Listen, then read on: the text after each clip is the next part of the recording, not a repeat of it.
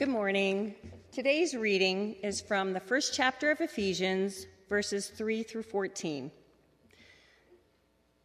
Praise be to the God and Father of our Lord Jesus Christ, who has blessed us in the heavenly realms with every spiritual blessing in Christ.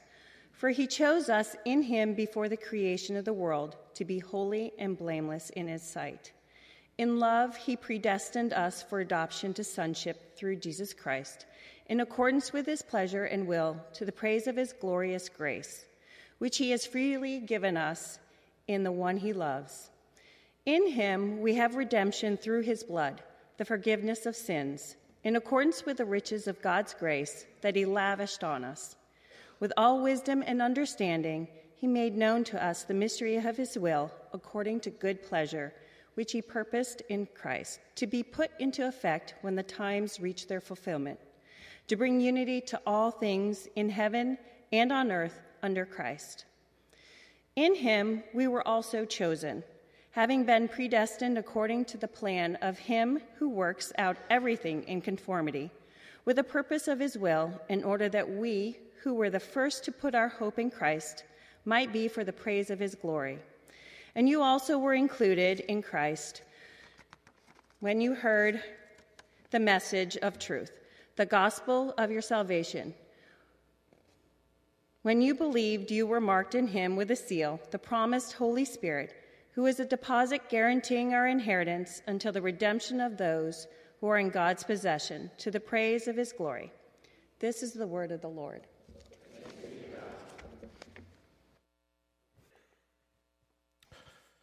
Good morning. Yeah, good. You said it back. Well, welcome to ECC. Those of you who have been here throughout the summer, glad to see you. Those of you who are back, glad to see you. Those who are new, especially glad to see you. So thanks for coming. I wanted to mention a couple of things. That was Professor Linda Stroman up here that played the oboe. She's a professor at Jacob School. She's internationally known as an oboist. Linda and other people like her are a great blessing to this church. I just wanted to say thank you, Linda, for that beautiful piece. God bless you.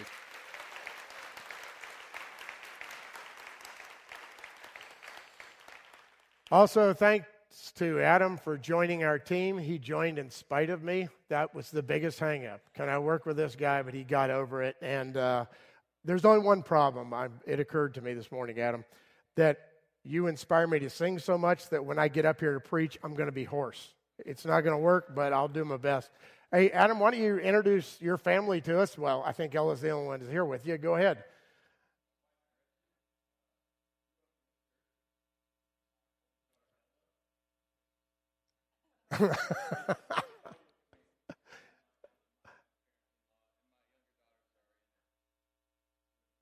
Underground, yeah. Room so they'll take good care of them. Yeah. We're glad you're here.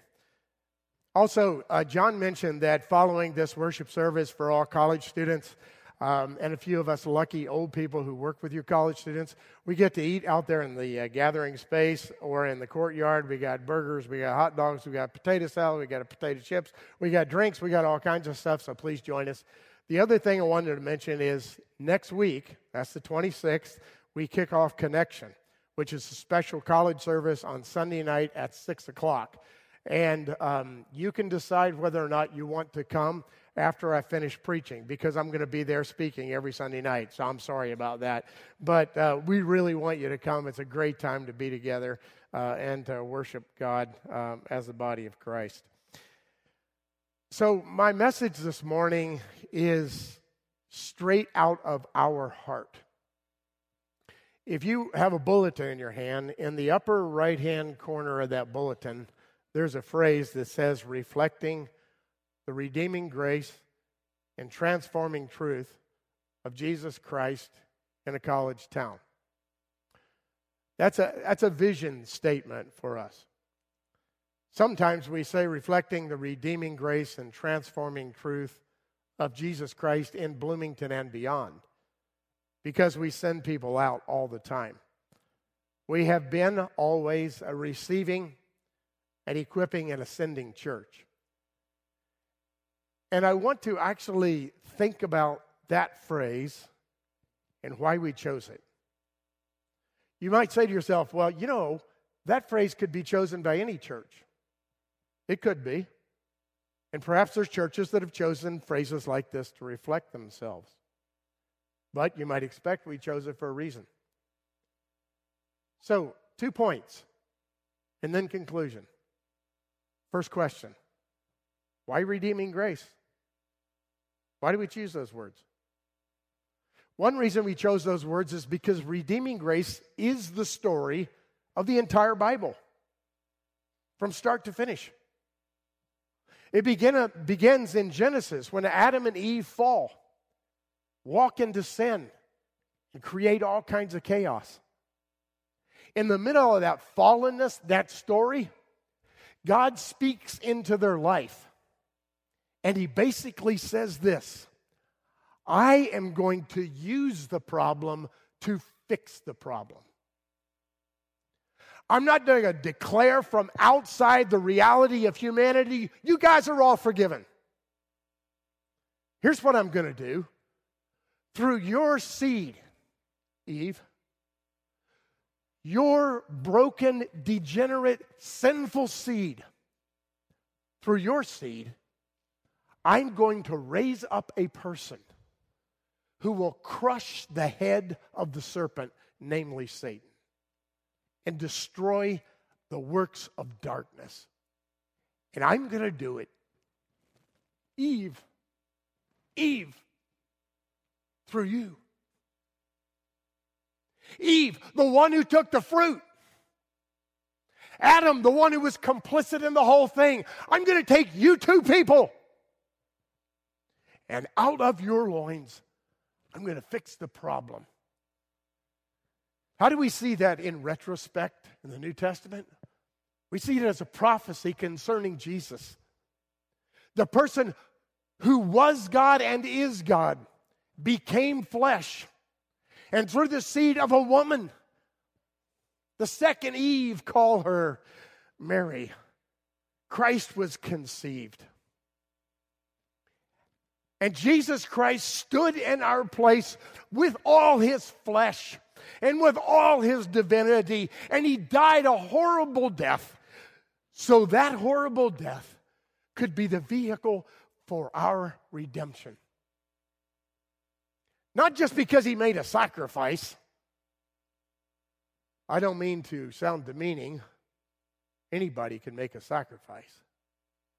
But because he made a sacrifice and he rose again.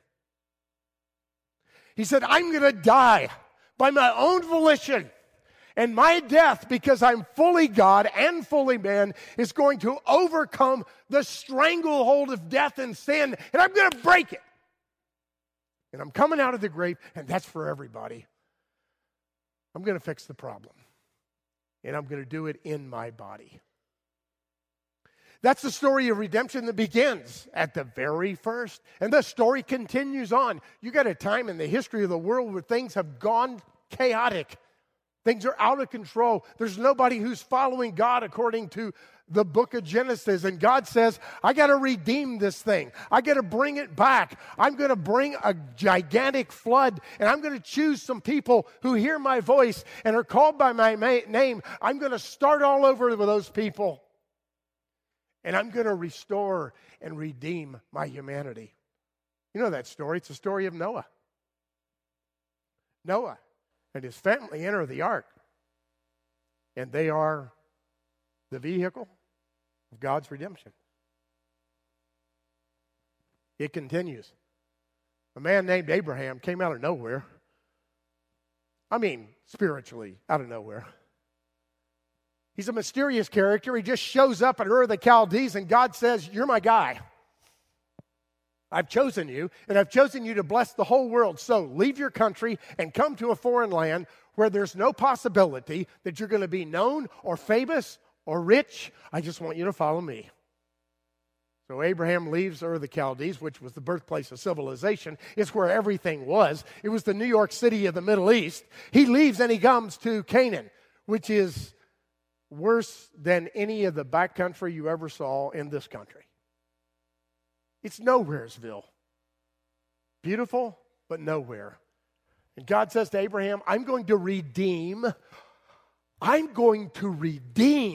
the entire world through you. That's God's story of redemption. And we know in retrospect, as Christians, we see that story of redemption that came through Abraham as the story of Jesus Christ. Abraham's descendants fall into slavery in Egypt, and after they fall into slavery, once again, God redeems. He calls a man named Moses, and he says, lead them out. Follow me, and I'll protect you. And he leads them across the Red Sea, and the Egyptians are drowned in the wake. And after he leads them across the Red Sea, for the next 40 years, they are fools. They screw up over and over again. They fall into sin over and over again. And there's time when it seems like God's going to wipe them out. And Moses says, no, don't do it. You got a plan, God. You told me about it. It's redemption for humanity. Don't do that. And God says, okay. You called me out, Moses. I'm going to preserve this people. And I'm going to redeem them. And he marched them across a desolate desert where any other group of people would have died. And he preserved them and he gave them promised land. You know, after that, the rest of the story is a cycle of redemption. Those people who have been blessed by God and are now in the land refuse to follow God and fall into sin, and oppression comes from the outside, and then God redeems them. And it happens again, and God redeems them. And it happens again, and God says, I will not give up on you. I'm going to redeem you. Why? Because the entire story of the Bible is redeeming grace. That's why we chose those words. And the redeeming grace, of course, doesn't just end there. It finds its culmination in Jesus Christ, God's Son, our Lord. We choose the words redeeming grace because it's just the story of the Bible. We choose the words redeeming grace because it indicates that we've been chosen. You remember the passage that we just read from Ephesians chapter 1? By the way, some people have a favorite verse. I do as well. Some people have a favorite passage. This one is mine. I love Ephesians chapter 1. I just love it. Praise be to the God and Father of our Lord Jesus Christ, who has blessed us in the heavenly realms with every spiritual blessing in Christ, because he chose us before the foundation of the world to be holy. He adopted us as his children to the praise of his glorious grace, which he's freely given us in the one he loves. In him we have, you guessed it, redemption. God redeemed us because we couldn't redeem ourselves. God chose us because we couldn't choose God. Now, if you're familiar with Ephesians chapter 1, you're probably saying, yeah, Bob, there's this controversial thing in there called predestination. I know that. Predestined before the foundation of the world. You know what it's easy to do? It's easy to get in a debate about that and what it means. I'm not interested in doing that. If you want to do it one-on-one, I'm happy to talk about it. The reason I'm not interested in doing that is because that's not really the purpose of the text. You know what the purpose of that text is? Not to debate what being chosen is, but to adore God for choosing you. Being chosen doesn't negate your will. It gives you a will. Being chosen allows you to choose. God says, you are mine. Now you can choose me. And that should do nothing more nor less than place us in a position of adoration, which is why Paul starts out. Praise be the God and Father of our Lord Jesus Christ. He's done this. I couldn't have done it for myself. Now I can choose him because he chose me. We use the words redeeming grace because they imply something. They imply that we need a rescue. They imply that we're absolutely not capable on our own of achieving righteousness, any kind of goodness, or ascending to God the Father. We don't have what it takes, my friends. We need a rescue. So, most of you, I think, know that I didn't go to Trinity Evangelical School, Divinity School, or Southern Baptist Theological Seminary, or any of the great seminaries that are in the evangelical tradition. I actually went to Yale Divinity School. And one of the things you learn when you're in a different Christian context is language is different, right? Certain phrases you use, you don't know you use them all the time, but they might be a little foreign to some other people or not as used. And I began to realize that early on. To put it straight up, I just was different. I was speaking a different language. I seemed like an oddball. I went as an oddball, and I left as an oddball. And I'm not denigrating my education. It was wonderful. I appreciate it to the depths of my soul. But I'll never forget one poignant moment. I had decided to follow God's call into the ministry, which I didn't choose. It was chosen for me. Didn't plan to do it, didn't want to do it, but God said, no chance. I got you. Follow me. So, instead of pursuing a career in philosophy, I pursued a career in ministry. Too bad for you guys, right? But I did. Here we are. And part of the process of ministry is to be ordained. And I was ordained in a mainline denomination where the language wasn't quite the same as the language I used growing up. And you had to go through what they call an ordination examination. You had to present a paper. Then you had to deliver the paper. Then you had to be grilled by people. And the people were area ministers from all over the Connecticut region and professors from Yale and people like that. So I got up and delivered my paper. Lots of interesting questions. I don't mind questions. I like them. Matter of fact, I like living outside the context of my own comfort zone, which is why I teach sport history at Indiana University, huh?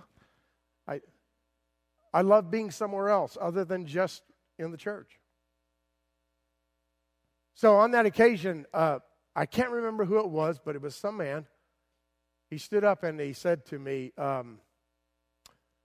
Mr. Whitaker, in reading your paper and listening to your delivery, I hear a phrase that you repeat several different times about being saved. Like, if you came from my background, it's like, well, of course, everybody talks that way. I don't know what the question was for. I don't know if it was a setup or if it was an honest question like, what's that? But he said, so, what is it you need to be saved from?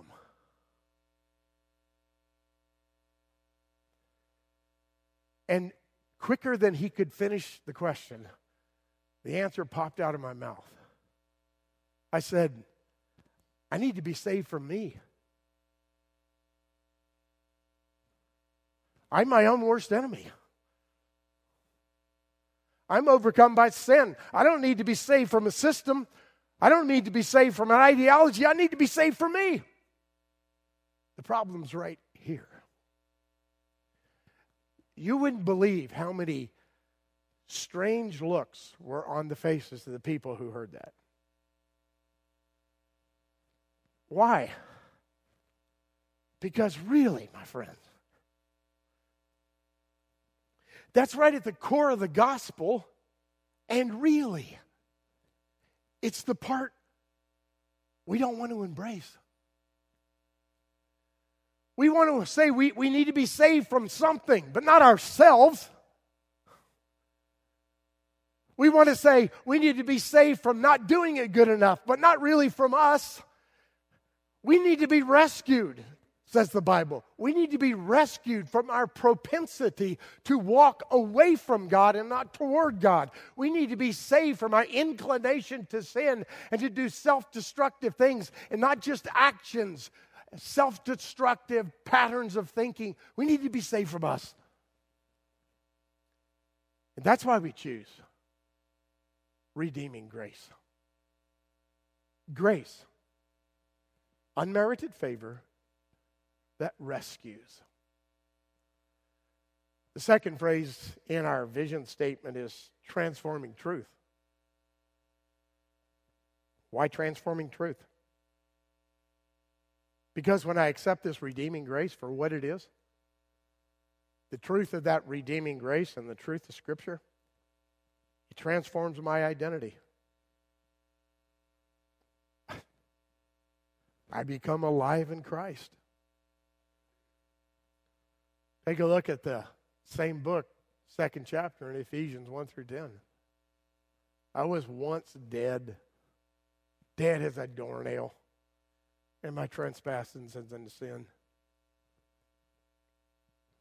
I was a self-willed young man who was raised in a loving Christian home and wanted to have nothing to do with God. I had my own agenda. And then because of grace,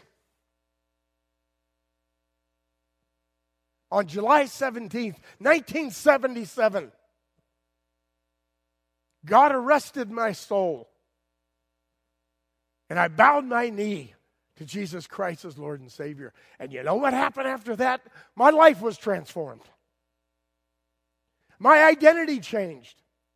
The transforming truth of being a child of God got deep within my bones. It didn't make me perfect, but He gave me a compass.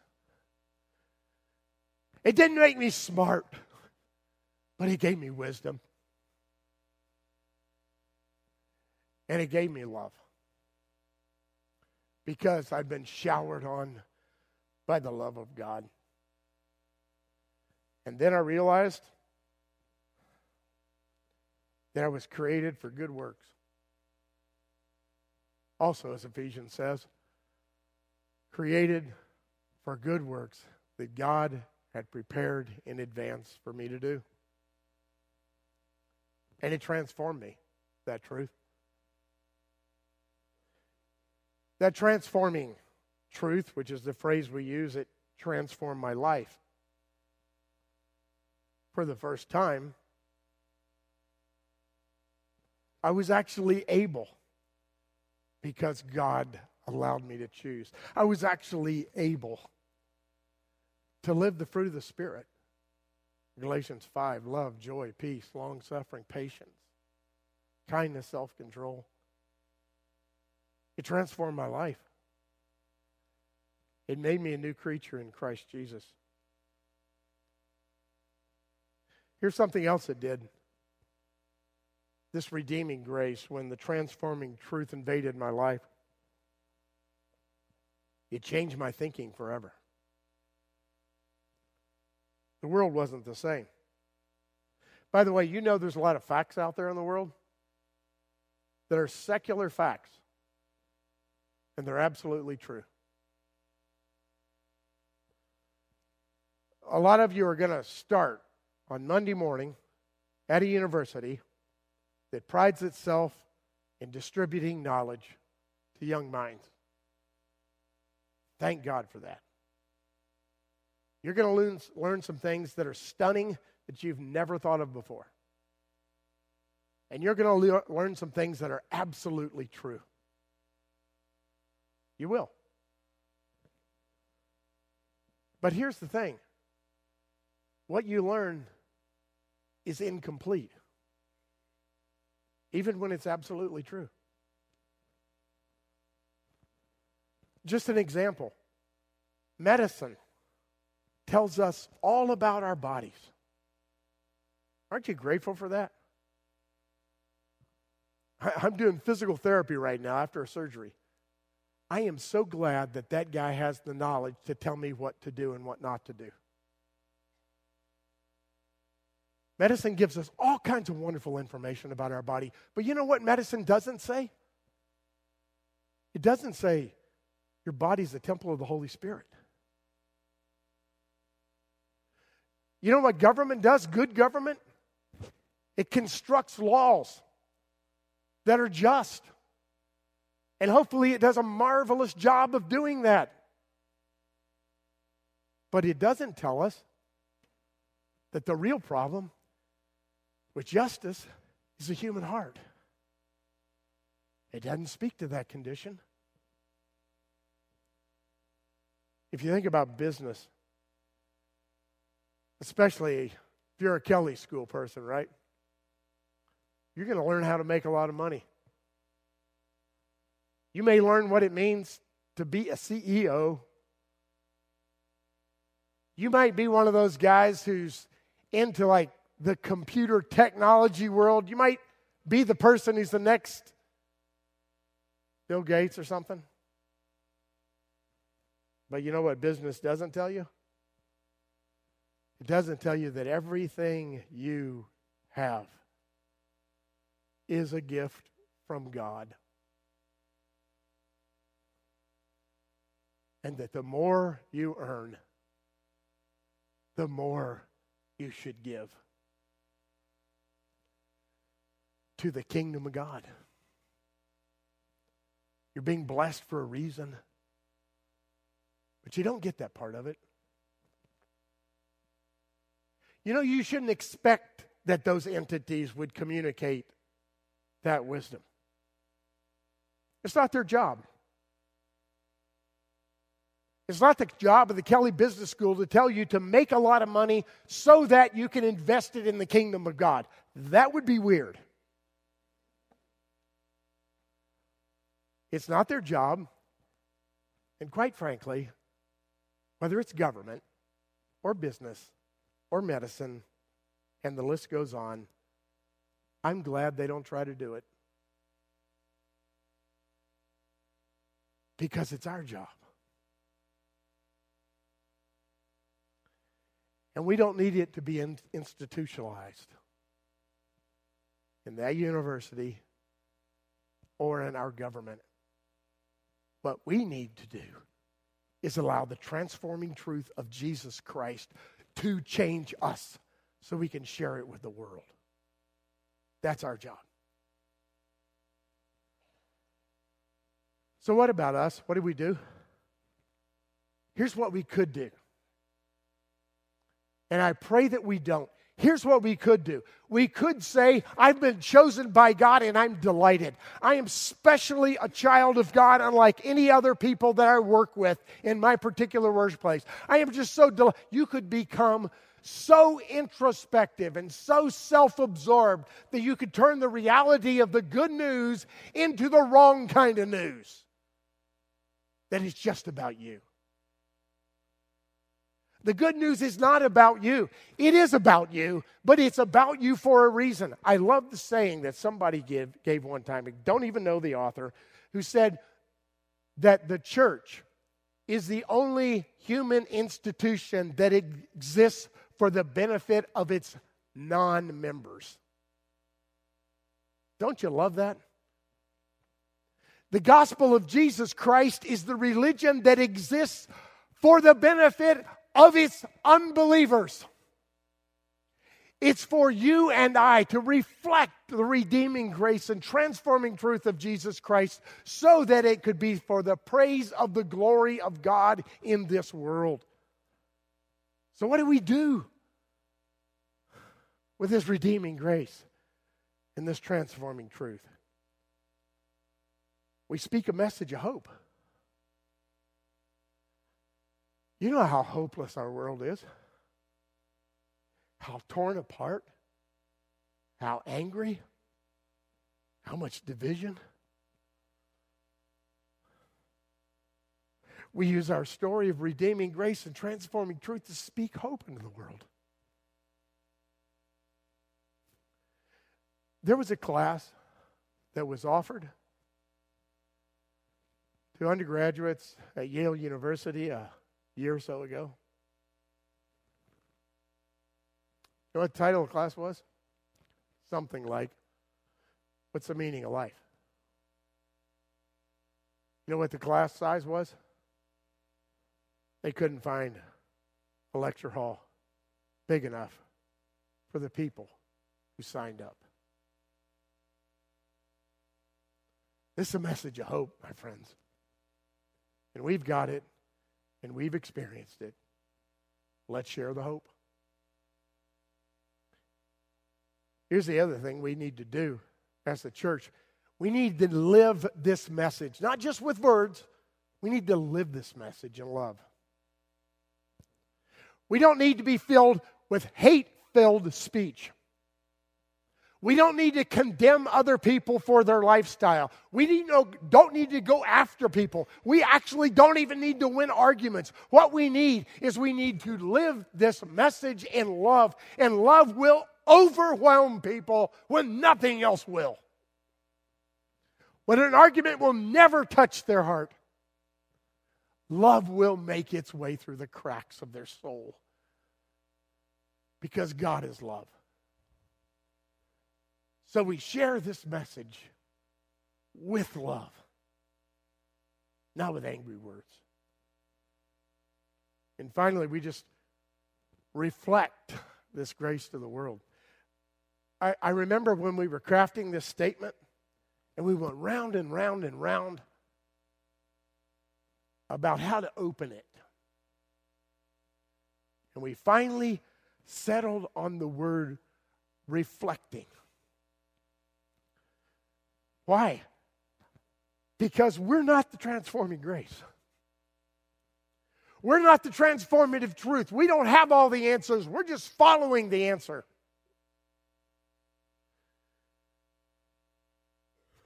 We chose the word reflecting because that's all we can do. You know, you've experienced it on a really brilliant full moon. You can walk anywhere you want, and you can see by the light of the moon. No, by the light of the sun. That the moon is reflecting. So what do? We reflect the redeeming grace and the transforming truth of Jesus Christ right here and everywhere we go. And that redeeming grace and transforming truth will change the world. It always has, and it always will. And you can be a part of it. Let's pray. God, I thank you for calling us. Thank you for choosing us. We didn't have the ability to choose you, but you called us, and you gave us the choice to follow, and we did. I thank you for allowing us that choice. I also thank you for those people who may be here this morning who haven't made the choice. I thank you that they were here. I thank you that perhaps in their hearts they've been stirred and they wonder, what would it be like? What would it be like to experience that redeeming grace, that transforming truth? Lord, for those people who may be in that situation, we know that it's you that's drawing them. And we know that we are here to help them take the next step. So I pray that you will lead them to step forward to talk to one of us or a friend about receiving that redeeming grace. Or I pray, Lord, that right now